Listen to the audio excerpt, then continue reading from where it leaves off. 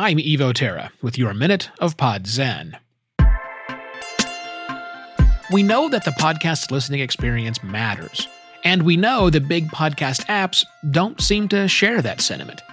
It's time for working podcasters like you and me to do something intentional about it for our own good and the good of podcasting.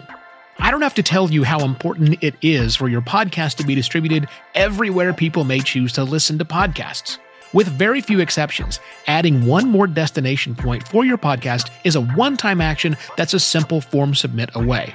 Also, just because your show is in a big app, it doesn't mean you have to use that app to listen.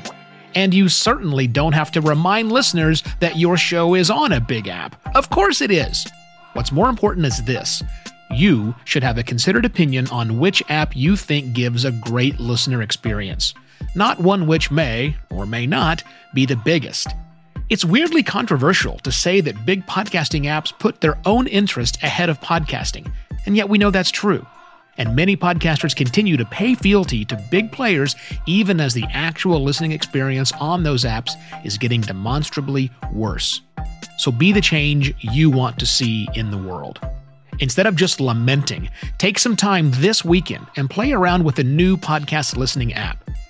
And there's no risk to you or your show for trying out something different. You'll find more thoughts on this topic and other questions every working podcaster should be asking themselves at podcastpontifications.com. I'm Evo Terra. This has been your Minute of Pod Zen.